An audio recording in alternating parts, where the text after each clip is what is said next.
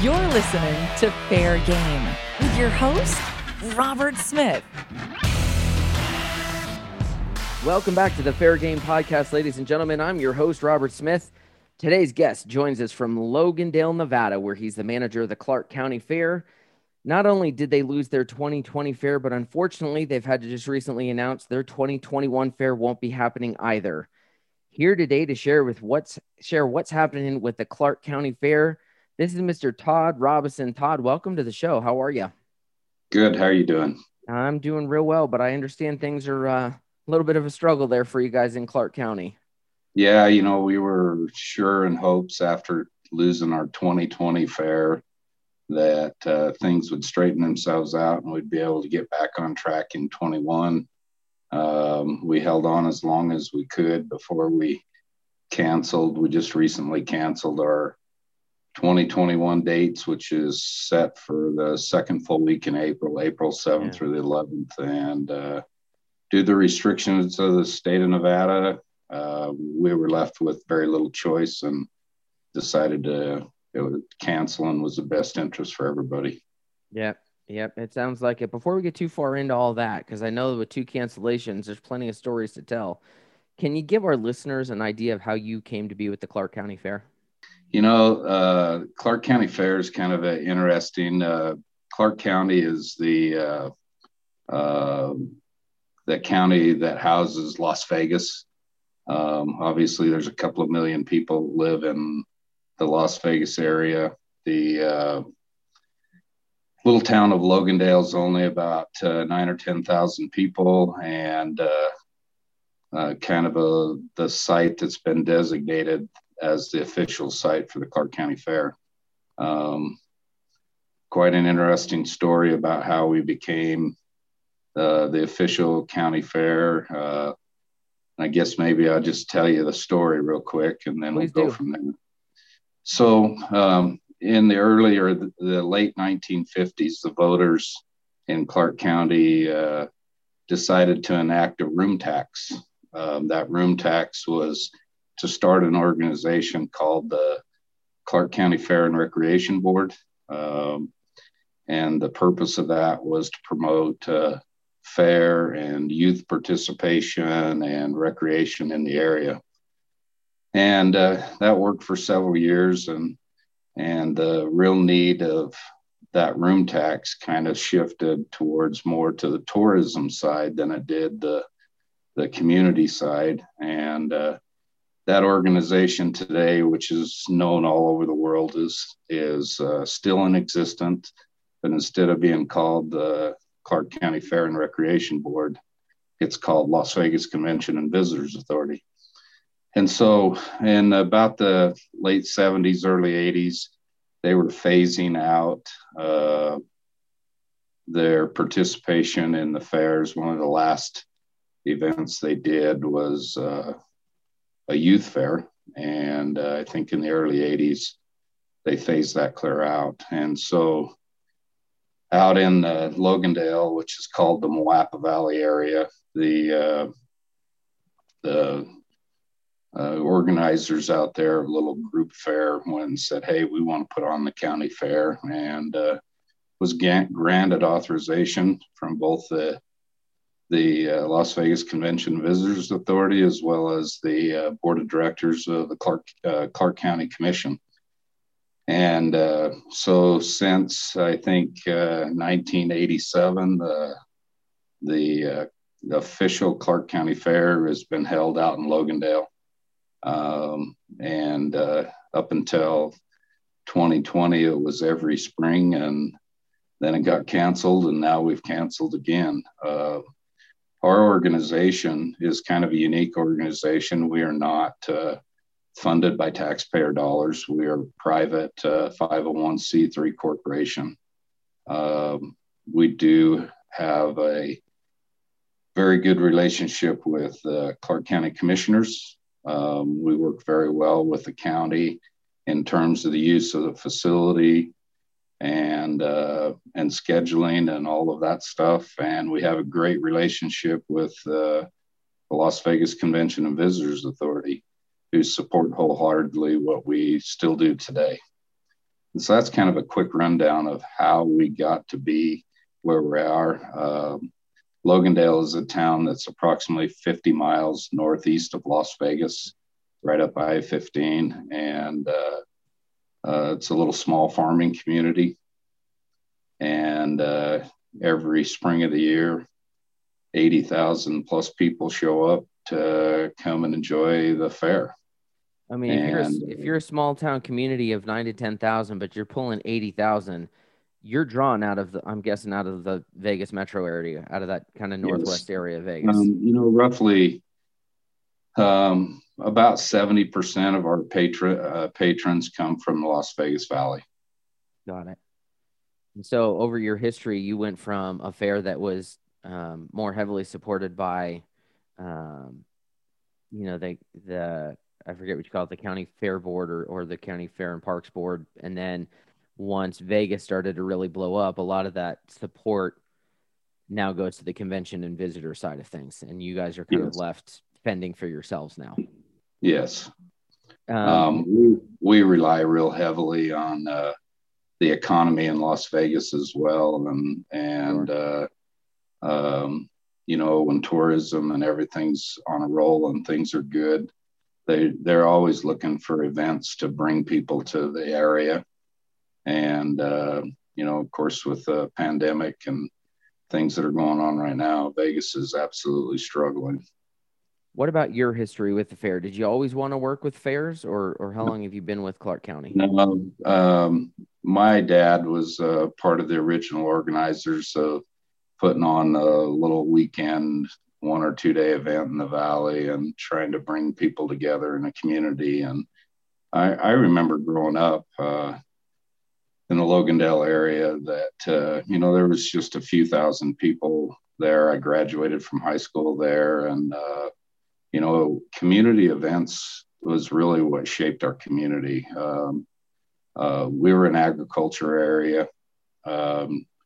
They had a lot of row crops that migrant workers would come in, and there was always some type of community celebration, whether it was the end of a harvest or 4th of July or any reason to get together as a community. It seemed like we did that. And so it was a natural fit to have some type of fair activity in our community.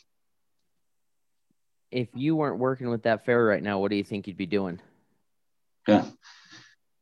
Been a part of the fair since I was a little kid. I can remember helping my dad when I was young, setting up for the fair, whether it was the Clark County Fair or the earlier days of the fair. I can remember spend a lot of time helping, and it just seemed to evolve that it kind of got in my blood and part of my family. My wife's side of the family was the same way. Her grandpa was very heavily involved with the establishment and the conversion to the actual Clark County Fair that we are now. And so both my wife and I have been extremely involved, and we've passed that on to our own kids who are involved with the fair too. So it's hard to say. You're a lifer at this point. You're a lifer. Yeah, I don't think there's any real getting out of having it in your blood. Once it's in there, it's there to stay. I think I agree with that. The number of folks I've talked to on the podcast that we've all agreed that obviously this is not the industry you get into if you want to make millions of dollars and buy a yacht. This is a passion-driven industry, and it's people like you that make this industry really happen. I appreciate that. And it is. I mean, as you travel around the country and you intertwine with other fair people, and whether it's on the service side of it or whether it's the fair staff side of it, it is a love that people get. They get it in their system, and once you're hooked, it's hard to move on from that. It's hard to walk away from it. It really is, and I think that makes it all the more difficult when we're talking about the pandemic. And so many of you on the fair planning side, I know on the entertainment side, we work really hard to produce great shows for you guys. But you work year round to produce these events, and then you get told sorry, can't do it. And you lose it, and then you lose it twice. It's got to be heartbreaking. So if you can, Todd, take us back to March of 2020. Houston cancels March 11th. That was the same day that World Health declared that COVID was officially a global pandemic. Your fair's just weeks away at that point. What are you thinking when Houston cancels and dominoes start to fall down? Well, we monitored it a little bit. I mean, obviously, we didn't have a great lead time. We were deep into planning our fair.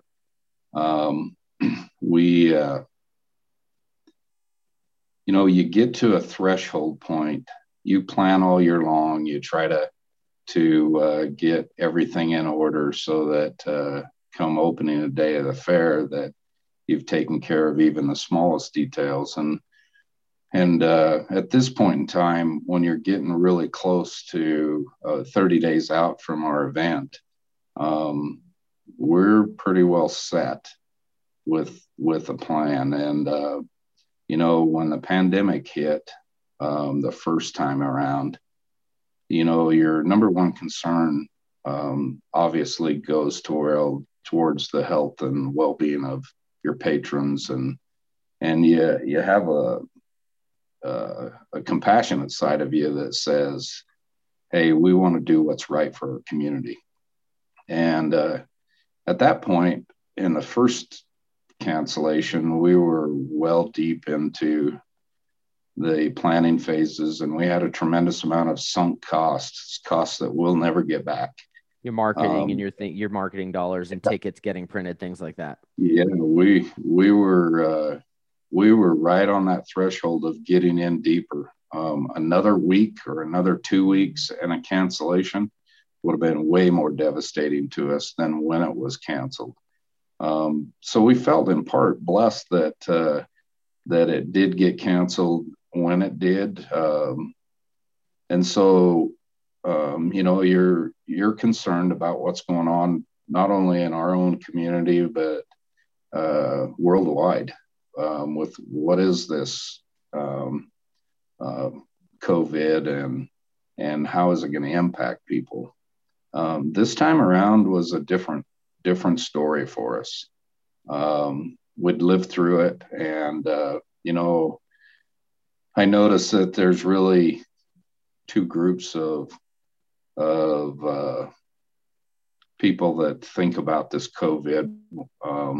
One is the group from the health side of it, who very much are concerned about their personal health or their family's health, and they don't want to see any levels of activities that may cause this to flourish even more than it already has. And then you have the opposite side of that, of a number of people that believe that there's not a lot to this. And then when you look at the numbers, it doesn't make a whole lot of sense to shut the whole economy down.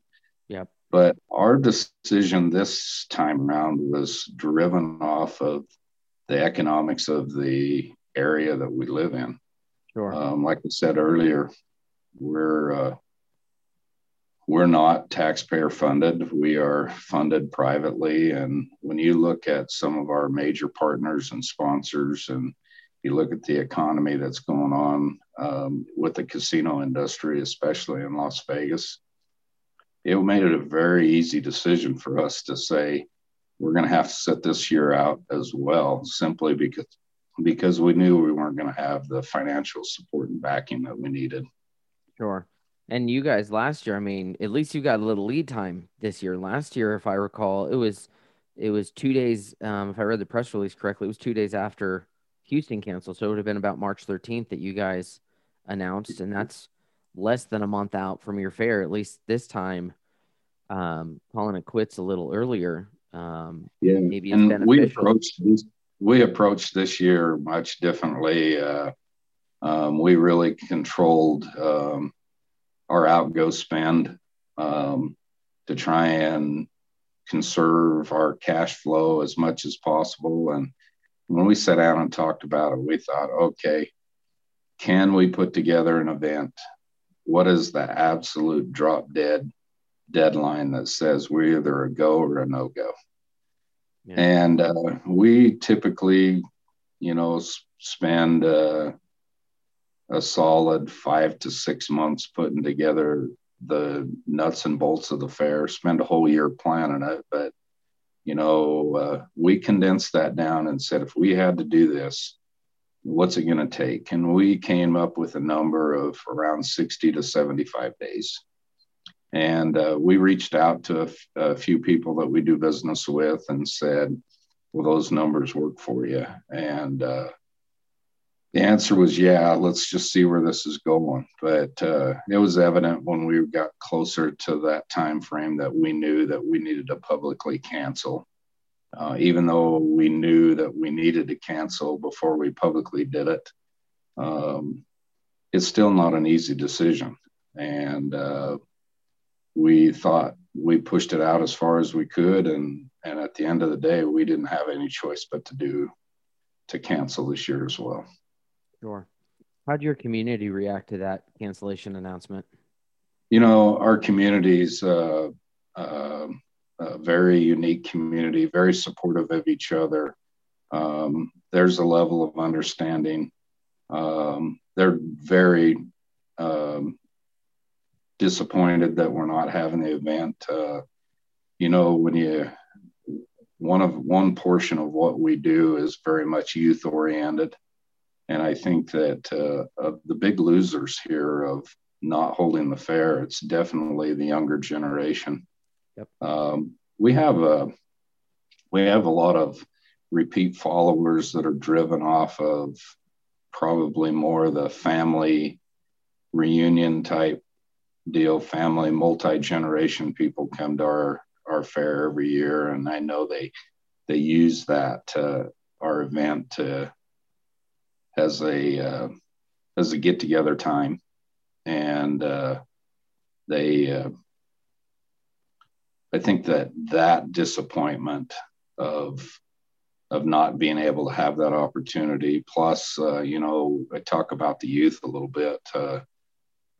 When we look at what's going on, not just around the United States, but everywhere in the world, to me, I think that the youth is the ones that are suffering the most out of this. They're taking away some of those cherished moments of their growing up and their ability. I mean, you can go to a high school and look at just the athletic side of things and not being able to participate. And I feel for the youth. And I think the greatest impact that is happening around the world is definitely on the young people. I would 100% agree with that. Most of the folks we've talked with on the show, whether it's youth, on the 4-H and FFA side, if they've lost the livestock shows, if they haven't been able to do that, or like you talk about with the, kids not being able to, participate in high school athletics. My wife's an assistant principal and, for an elementary school, of course. So it's not she's not worrying about graduation, but it breaks my heart that you get these kids that they're not going through commencement. That's like one of those checkpoints of growing up, of the transition from being a kid to being an adult, walking across that stage and getting your diploma, and they can't do that. You mentioned the high school athletes. How many of them may be missing out on a college scholarship because they didn't get to play, varsity baseball or basketball their junior and senior year? Our local high school here is a diehard football town. Sure. And I actually coached at the high school for 12 years, volunteered my time. And, it's sad that those kids will never have the opportunity to put a helmet on or strap on a set of shoulder pads and go out and compete. Is it going to change their life? I think their relationships and things that they learn from playing organized sports does have a part of making up who you are the rest of your life. And a lot of people choose not to play sports, but they need something. Each person needs that interaction. And I just know that in our community, I've watched the youth and they're suffering because of it. Yeah. Well, and I agree with that. And it kind of leaves the kids in a position where they're in this position through no fault of their own, just like you are with the fair. I am with my entertainment business within fairs through no fault of their own. But, for the young kids out there, and frankly, the folks that are out there that are listening, we're left now in a position where we we can't do anything about what's happened with the pandemic, but we can choose how we respond to it. So those kids have a choice now. They can sit there and live the rest of their lives going, I missed out on the chance to go to a Division I school because I didn't get that scholarship. Or they can look at it instead of saying, this is the new normal. This is one of the things that a guy that I just interviewed, Chad Hymas, said. He said, instead of looking at the new normal, you need to ask yourself, okay, what's next? And they're going to have to respond and choose to respond positively. We all are going to have to. It's very, and my heart breaks for everybody out there who's having to make major pivots in their life and adjustments to their life through no fault of their own. And my only hope is that the life they find now, the life they build for themselves now, is better than the life they would have had if the pandemic didn't happen. Yeah, it's definitely a concern, and I think you said it right. What they do with the information that they're given today, and I'm not a firm believer in the phrase "the new norm." I believe that we control our own destiny, and if we don't, our destiny will control us. And I'm a firm believer that we need to be in control of who we are. I do want to add one thing. We do have a fairly large livestock show at our fair. Uniquely, the Livestock Association that we deal with operates independently of us. And we are still trying to navigate through holding an actual livestock show. For April, for next month, or yes. 2 months. It won't be with the fair, obviously, but and their participation level this year is significantly less than it was a year ago, or was planning on being a year ago. But I applaud the organization, the Junior Livestock Association that we deal with, that they're trying to work through this and navigate through it to help. And I just think that that's very important, that kids have that responsibility, raising a show steer or pig or whatever, just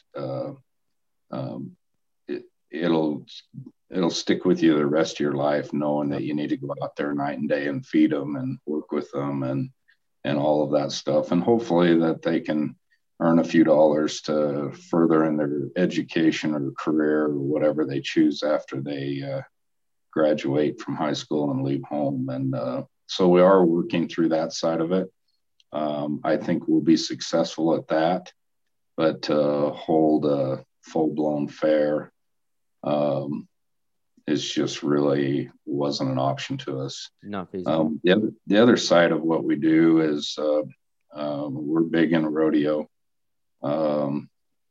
We put on a PRCA rodeo that's one of the top paying rodeos in the nation. And, to be able to do it at the caliber that we have, with the limitations of attendance and the lack of sponsors, it just would not be fair to put on an inferior product. And we just felt like that at this point in time, from an economical standpoint, that we needed to regroup, reserve our cash flow, and hopefully bail ourselves out and come back strong in 22. Yeah, I mean, I think all of us would hope that's the case. It definitely makes sense. Other fair managers we've spoken with and marketing directors have said, what happens if we do have our fair and we're allowed 50 or 60% attendance, but when we adjust for that number, it's a subpar product and it ultimately damages our brand in the long run. And so you're facing that same situation. You don't want people to go, oh man, that Clark County rodeo, that PRCA deal used to be awesome, and now all of a sudden it sucks. And people don't click that you're trying and you'd like to get back to the glory that it once was. But I think in a lot of cases it's easier just to take whatever cash reserves you have and fold and walk away from the table and hope you get a shot in 2022. I'm glad to hear you're trying to do something with the livestock for the kids. One of the things I've seen repeatedly when fairs have had to cancel, their Facebook posts are loaded with comments. They're not asking about where's the magician or what about the juggler or what about getting a corn dog. They're all saying, what about the livestock show for the kids? And so the fairs that have managed to put something together with, the junior livestock people, with 4-H, with FFA, I applaud them. I think that's fantastic. Yeah, it's important to us, and the part of the timing of us canceling our event was predicated upon the enrollment of the sign up participation of our junior livestock show. The last thing I wanted to do is right in the middle of their sign-ups of people making a decision. I didn't want to cancel the fair, so we waited until they were set. Yeah. And I just didn't want the cancellation of the fair to weigh heavily on parents and their decision. I believe wholeheartedly that we can navigate our way through this whole thing and still provide a reasonable product. And I think that it'll all work out fine for them. Good. So we're hopeful. So I'm curious, what's the current state of the pandemic response there in Clark County? Are you all still locked down, partially open? Where is that at?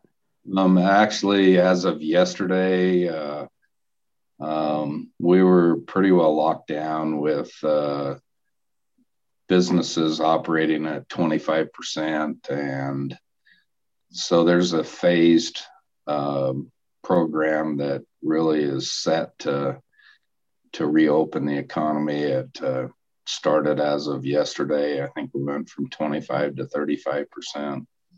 But when you get to large scale events, the numbers just flat are not there.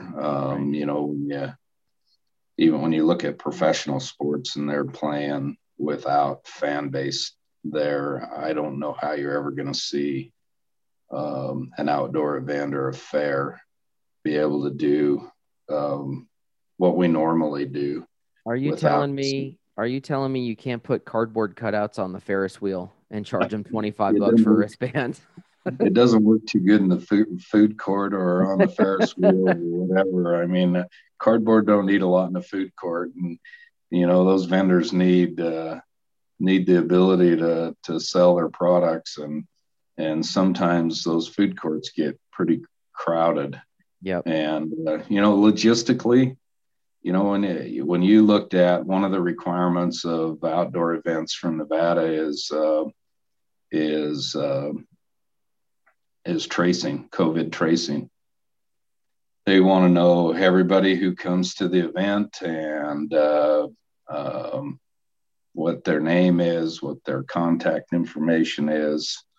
And logistically, we just don't have that kind of time nor the manpower or to be able to facilitate that. Right. And, I've heard of some events that only sell tickets online and won't sell anything at the gate. And you talked about, so if we put something on at 50%, but then we're an outdoor event, so 50% may even be worse than that when you have bad weather. Yeah. You might average 32% average over the course of your fair, and then you're really. And face it, anyone who knows anything seriously knows about the fair industry that people don't put on fairs to make a ton of money. That's just not the way it works. You're just every year you're looking just to be able to at least average this fair in with the rest of them. The good years average with the bad years, and at the end of the day, it's if you were in the business to try and make money, you wouldn't be in the fair business. I can tell you that. Yep. Yeah, I agree. And, I know there's some vendors and concessionaires out there who do really well on some years, but all of us, our destiny's controlled by the weather. Definitely. You look and you're going, oh man, I'm having the best year of my life. And then the next, you're a concessionaire and you're like, I can't believe how much money this, fancy new corn dog I'm making is, we're rolling in cash. And then the next 3 fairs have 12 days of rain combined. And it brings you back down to earth real quick. Oh, it does. And, our largest attendance is obviously on a Saturday. And if we have wind or rain, or even one Saturday, which we live in the desert. We had a little bit of snow flurries on several years ago. And when you're here's the other little issue that we deal with that's kind of unique to our area. The average patron comes from the Las Vegas area, and Vegas is a town that you can go do anything you want to do on any given day, anytime you want to do it. Yep. And to be able to go and entice those people to drive 50 miles one way to come to a fair, if the weather isn't perfect or what you're providing isn't the right thing, they're going to choose to stay home. And any little bit of friction. Yep. Any bit of friction and they'll bail. The older generation, they used to plan weeks in advance and get their tickets and have everything all set. And regardless of the conditions they were going, today's generation doesn't seem to operate that way. It's, hey, what are you doing tomorrow? Or what are you doing today? Yes. And then let's go. And it just seems like that the younger generations are more of an at-whim generation. And if you got a bad weather, that just changes what they talk about. Yeah, I'm 41, so I wouldn't call myself the younger generation, but I will apologize for that because I am part of the group of people that do that. A lot of times, my wife and I'll sit down, what are we doing this weekend? And it's Thursday afternoon when we make that decision, when we start talking about it. And part of that isn't so much the generation, it's the opportunities that are presented to you. True. You have a lot more opportunities than maybe the generation of the 60s and 70-year-olds have.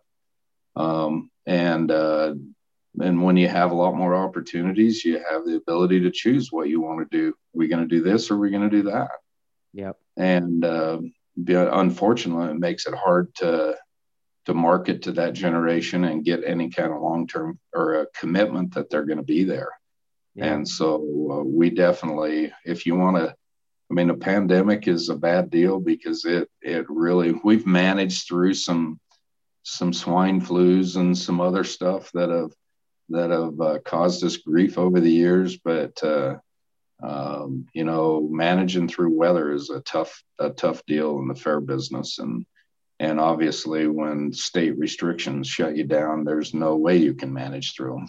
Absolutely.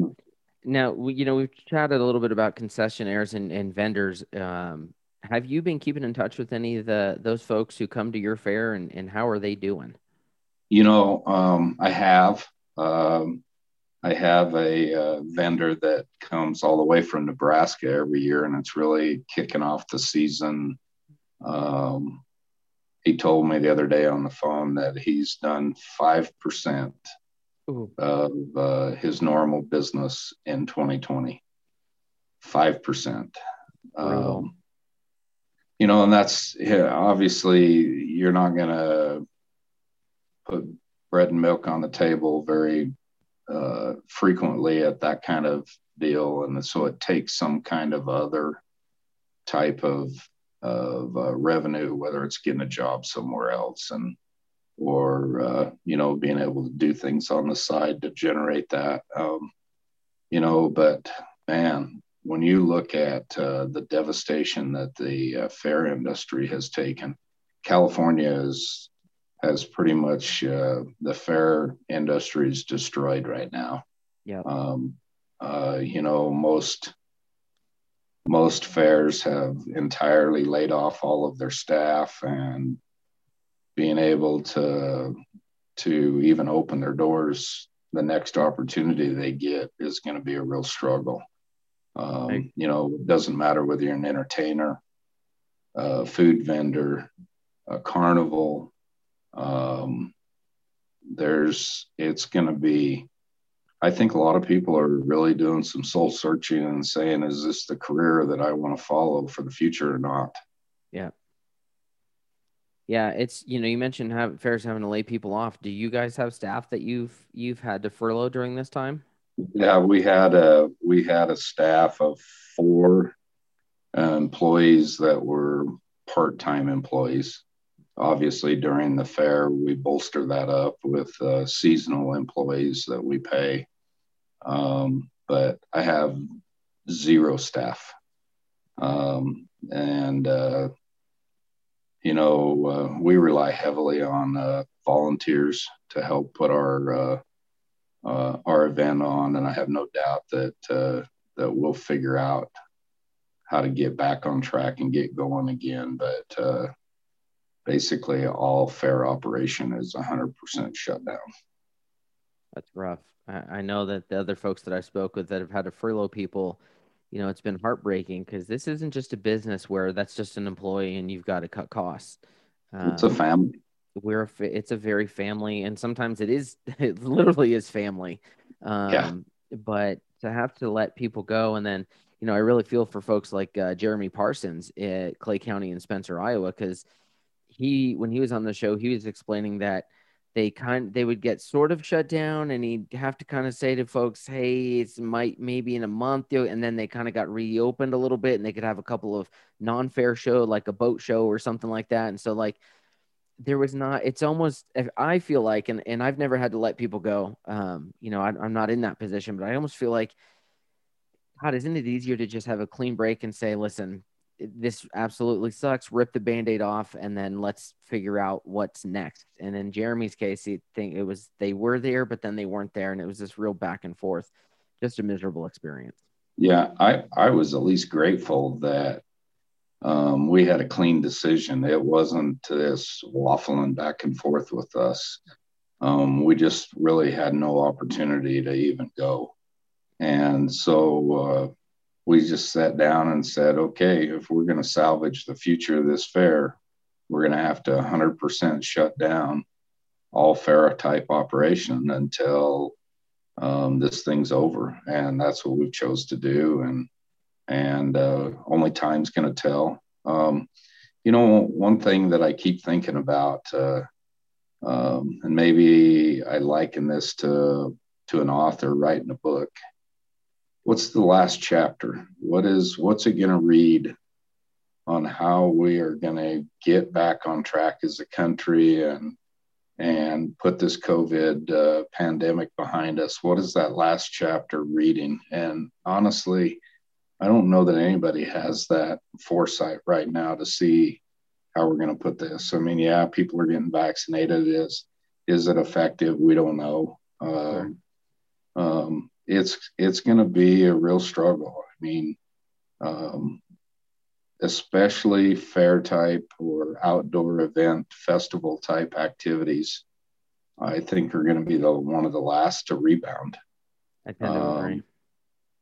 And that's sad because that's part of our recreation of who we are and getting out into the public and going and enjoying things. And things like fairs and your local wine festival or RV show or a movie theater, all these types of things are so important for us as a culture for our mental health.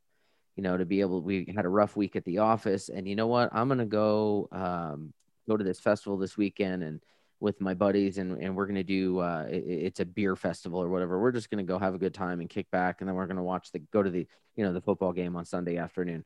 Nobody can do that right now. And it's causing an awful lot of stress. It's just been it's been completely brutal, and it's heartbreaking for me to see all of this. By the time this episode airs here in a few weeks, we're recording this on February 16th, but by the time it airs, we will be just about 1 year into 15 days to flatten the curve. And your fair just announced 2021 isn't going to happen. You're one of the first fairs, as far as I can tell, in the country, other than maybe Los Angeles County, that's had to cancel back to back. So serious question, is your fair going to make it? I'd like to tell you that, we'll be back. There is a cloud of doubt. It's going to be a struggle for us, be able to get back on track. I don't have an answer for you right now. Obviously, I'm concerned about that. Yeah. It's not as easy as flipping a light switch on and, hey, we're back. The lights are back on. Logistically, financially, it's going to be a real struggle. you know, logistically, we wonder if some of the partners that we've been doing business with are going to be around to do business with. Economically, you know, are we going to be able to have the cash flow to be able to go and produce what we have in the past? There's no doubt that we will do some heavy soul searching and reorganization and try and rip apart every facet of what we do and take a serious look at it and say, is this worth continuing? Is this need to be put to rest forever? I don't know those answers, and I don't know that I would be lying to you if I sat right here and with confidence and tell you, oh yeah, we'll be back, because I'm not sure. Yeah.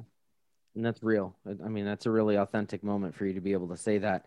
There's a number of fair personnel that I've spoken with on the podcast that, you know, on the air have been upbeat and yeah, we're going to make it. And I understand that the mindset of putting that out there, but then off the air, they're saying, if we lose 2, we're probably done.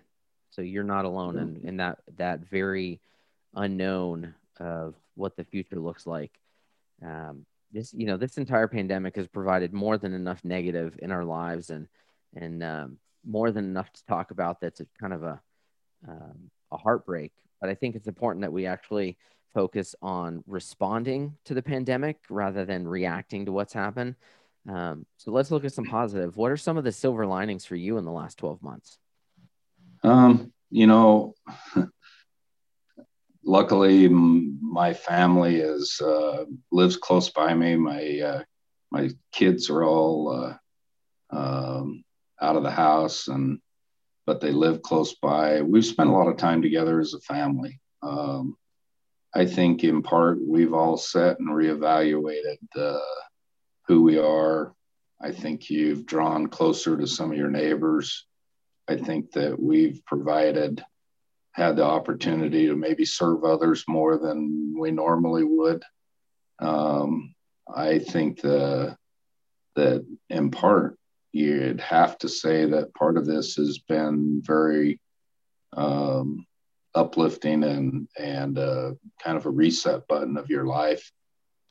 Sometimes we get in this fast lane of busy, do, and then we forget really who we are as people. And I think that having that opportunity to hit the reset button has been a valuable lesson in life. I know for one that I cherished the relationships that I've built back up with some of my own family members and friends around me. And I've even have some people that I get on the phone with every couple of weeks just to check on them. And maybe I wasn't doing so much of that before. So I can't tell you that this has all been bad. I tend to look at the good in everything. There's definitely a lot of good that's come out of this. A lot of heartache in some people's situation, but there's definitely a lot of good.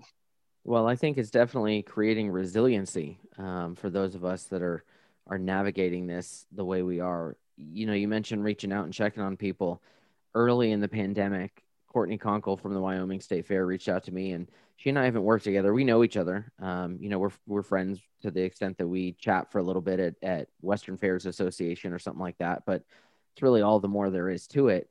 But she took the time to reach out and say, you know, fairs are in contact with each other, and OABA's, you know, kind of keeping the ride operators in the loop, and NICA's keeping the concessionaires, you know, kind of together. But we're worried about the entertainers because you guys don't really have a representation. We want, you know, and she reached out and said, are you doing okay?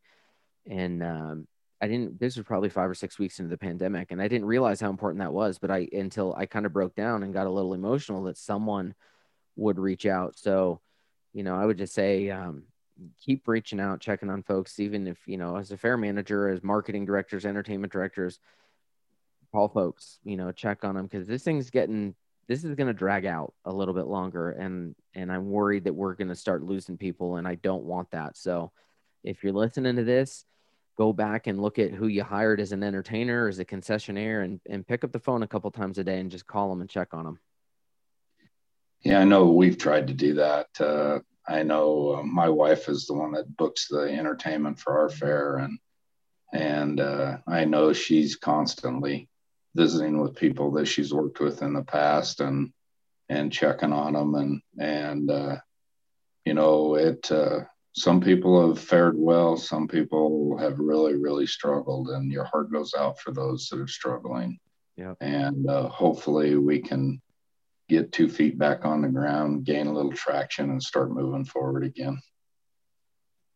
In a normal year, Todd, I'm curious, what's your favorite part about the fair? I've always really enjoyed the fair. Is definitely not about me. It's not about um, it's about watching people enjoy themselves. I've kind of always told this story that I watched as a family of there was a boy and a girl and a mom and a dad, and they were leaving our fair one year, and I kind of was just sitting there observing them, and all four of them were talking and none of them were listening, but all four seemed to be talking about what they had a great time or what they enjoyed the most. And it seemed like that all four, as they walked out, was all talking, but nobody was really listening. And I thought, wow, in some point we've touched the lives of a younger generation and adults, and really when you talk about the fair industry, that's what we're talking about is providing some level of education, providing a degree of fun, affordable fun. Yeah. And to me, that is my reward as to why I do what I do is watching people enjoy themselves and having a good time. I agree. That's one of my favorite things about the fair is, when I do the Conjure Fortune machine attraction and someone comes up and presses the button to activate me like a Zoltar machine, and there's something goofy that I say that everybody in the group laughs at. Then I give them a fortune card that's got something actually meaningful written on it.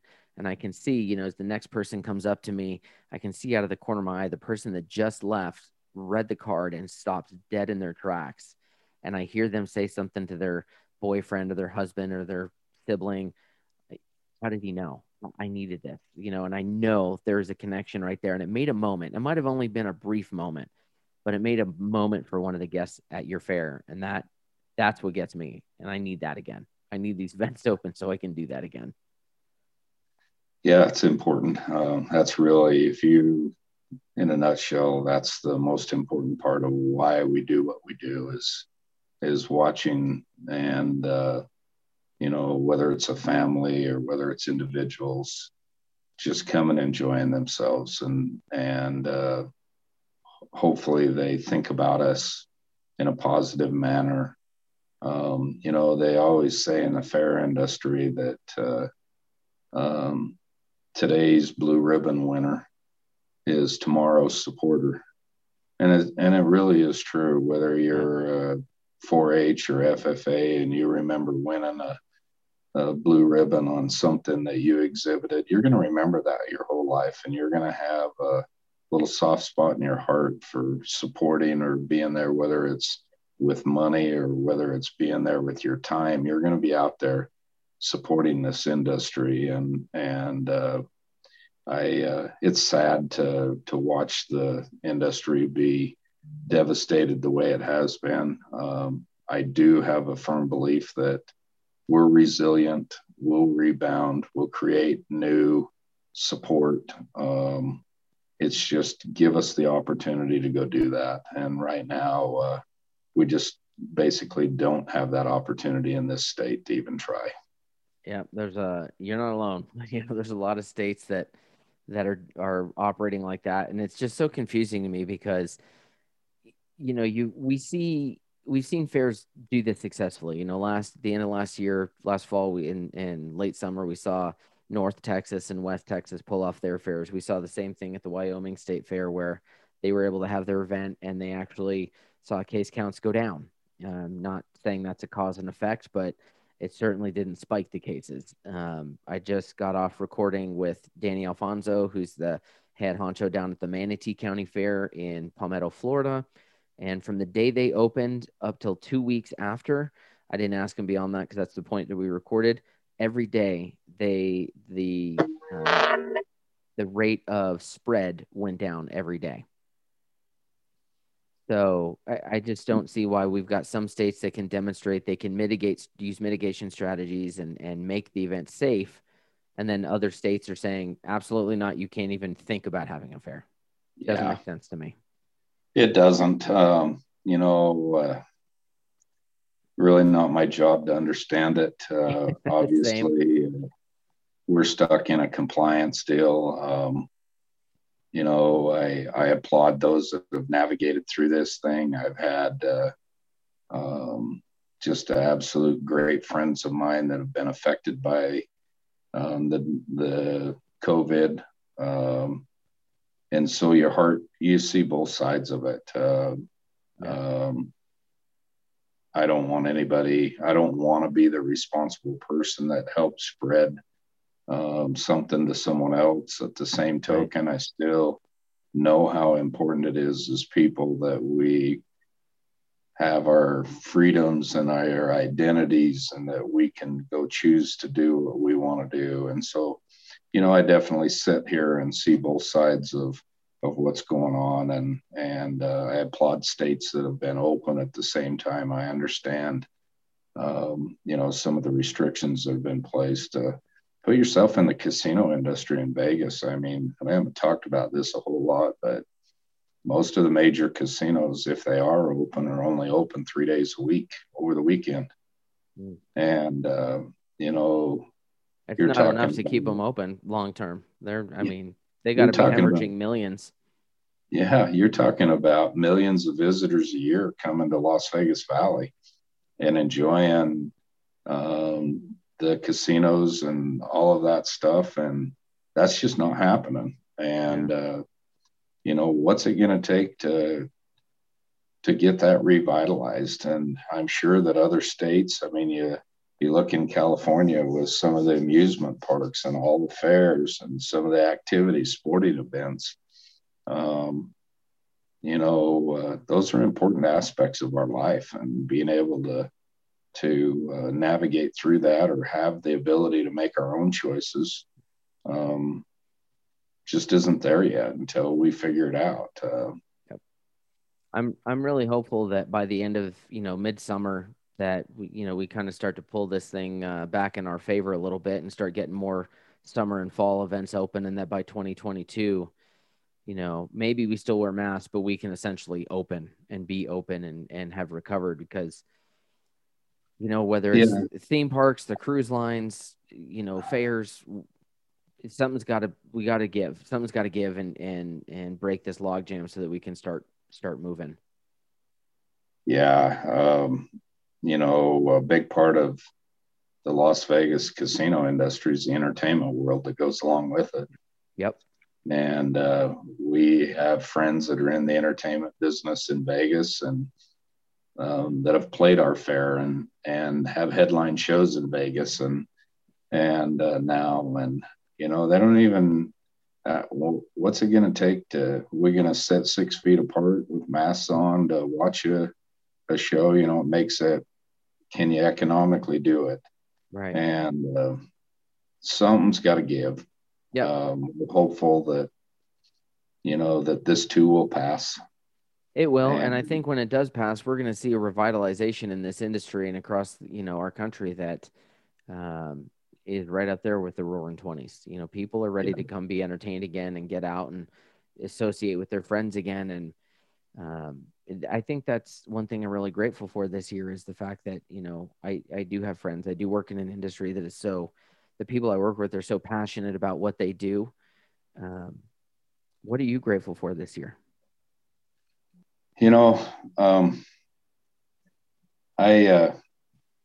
I'm just hopeful that we can all put this behind us and have a great 2022. I don't know what else to even tell you. Yeah. I would have told you that I was hopeful that 2021 would be great, but I kind of chuckle. We're already 14 months into 2020. So, 14 months into 2020. That's a good way of looking at it. I mean, looking at it that way, it looks like that we'll be 20 or 24 months into 2020. Hopefully 22 is a whole nother story. And I look forward to it. I hope that a bunch of my fair friends will be still in the fair business, and that we'll be able to rub shoulders again and laugh and do some of the things that we've done in the past. And hopefully families will be able to come and benefit from what we do. It'll happen. It's just going to take a lot of patience and empathy. And I think the only question is who's going to make it and who's not. And only time's going to tell that. Listen, Todd, we're just about out of time here. I'm super glad you could be on the show today. It's really been nice getting to know you and visit with you. Before we go, everyone who comes on my show goes through a little short series of speed round questions. So I'm going to ask you a handful of questions, and you give me your best answer for each. Are you ready? Yeah. Question 1, iPhone or Android? Android. Question 2, if I checked your music app, which artist is on there the most? Hey, there's only 2 kinds of music, country and Western. Fair enough. That might lead to my answer for this next question. Do you prefer boots or sneakers? I'd tell you I was a boot guy, but I'd be lying to you. There's nothing more comfortable than a good pair of sneakers. I'll take it. What's your favorite comfort food? Food? You asking, what was the question? What's your favorite comfort food? Comfort food. Anything that's good. I'm a steak and potatoes kind of guy. Yeah, I'm all about the mac and cheese. If I got mac and cheese on my plate, I am good to go. Yeah, mac and cheese is good. Yeah. If a movie was made about your life, which actor would play you? Oh, boy. I don't think they could find anybody to play me. I don't know. I'll pass on that one. Fair enough. And last question, when the pandemic is over, if money was no issue and you could travel absolutely anywhere, where would you go? To the mountains. Away from people. I love it. I got some people that are like, I'm on a beach in Tahiti, but then it's funny. A lot of people within the fairs are like, I'm just going to drive down the road to the lake and go fishing. We go to Hawaii every year and hang out on the beach, and I love that, but there's nothing better than being in the mountains. I tend to agree with you. My retired parents pre-pandemic spent their retirement every summer up in Silverton, Colorado, up there in the mountains and that cool mountain air. And there's just something that is a bit revitalizing and rejuvenating about it. Yeah. So Todd, listen, if industry folks want to reach out and get in contact with you, how can they do that? Best thing is just send me an email. You can either send it to ccfair@ccfair.com. That's probably the best place. Perfect. Todd Robison, fair manager for the Clark County Fair in Logandale, Nevada. I really appreciate you being on the show today. Thanks for your time. Hey, thank you. You've been listening to the Fair Game Podcast. Fair Game is a production of Robert Smith Presents. For more information, please visit robertsmithpresents.com.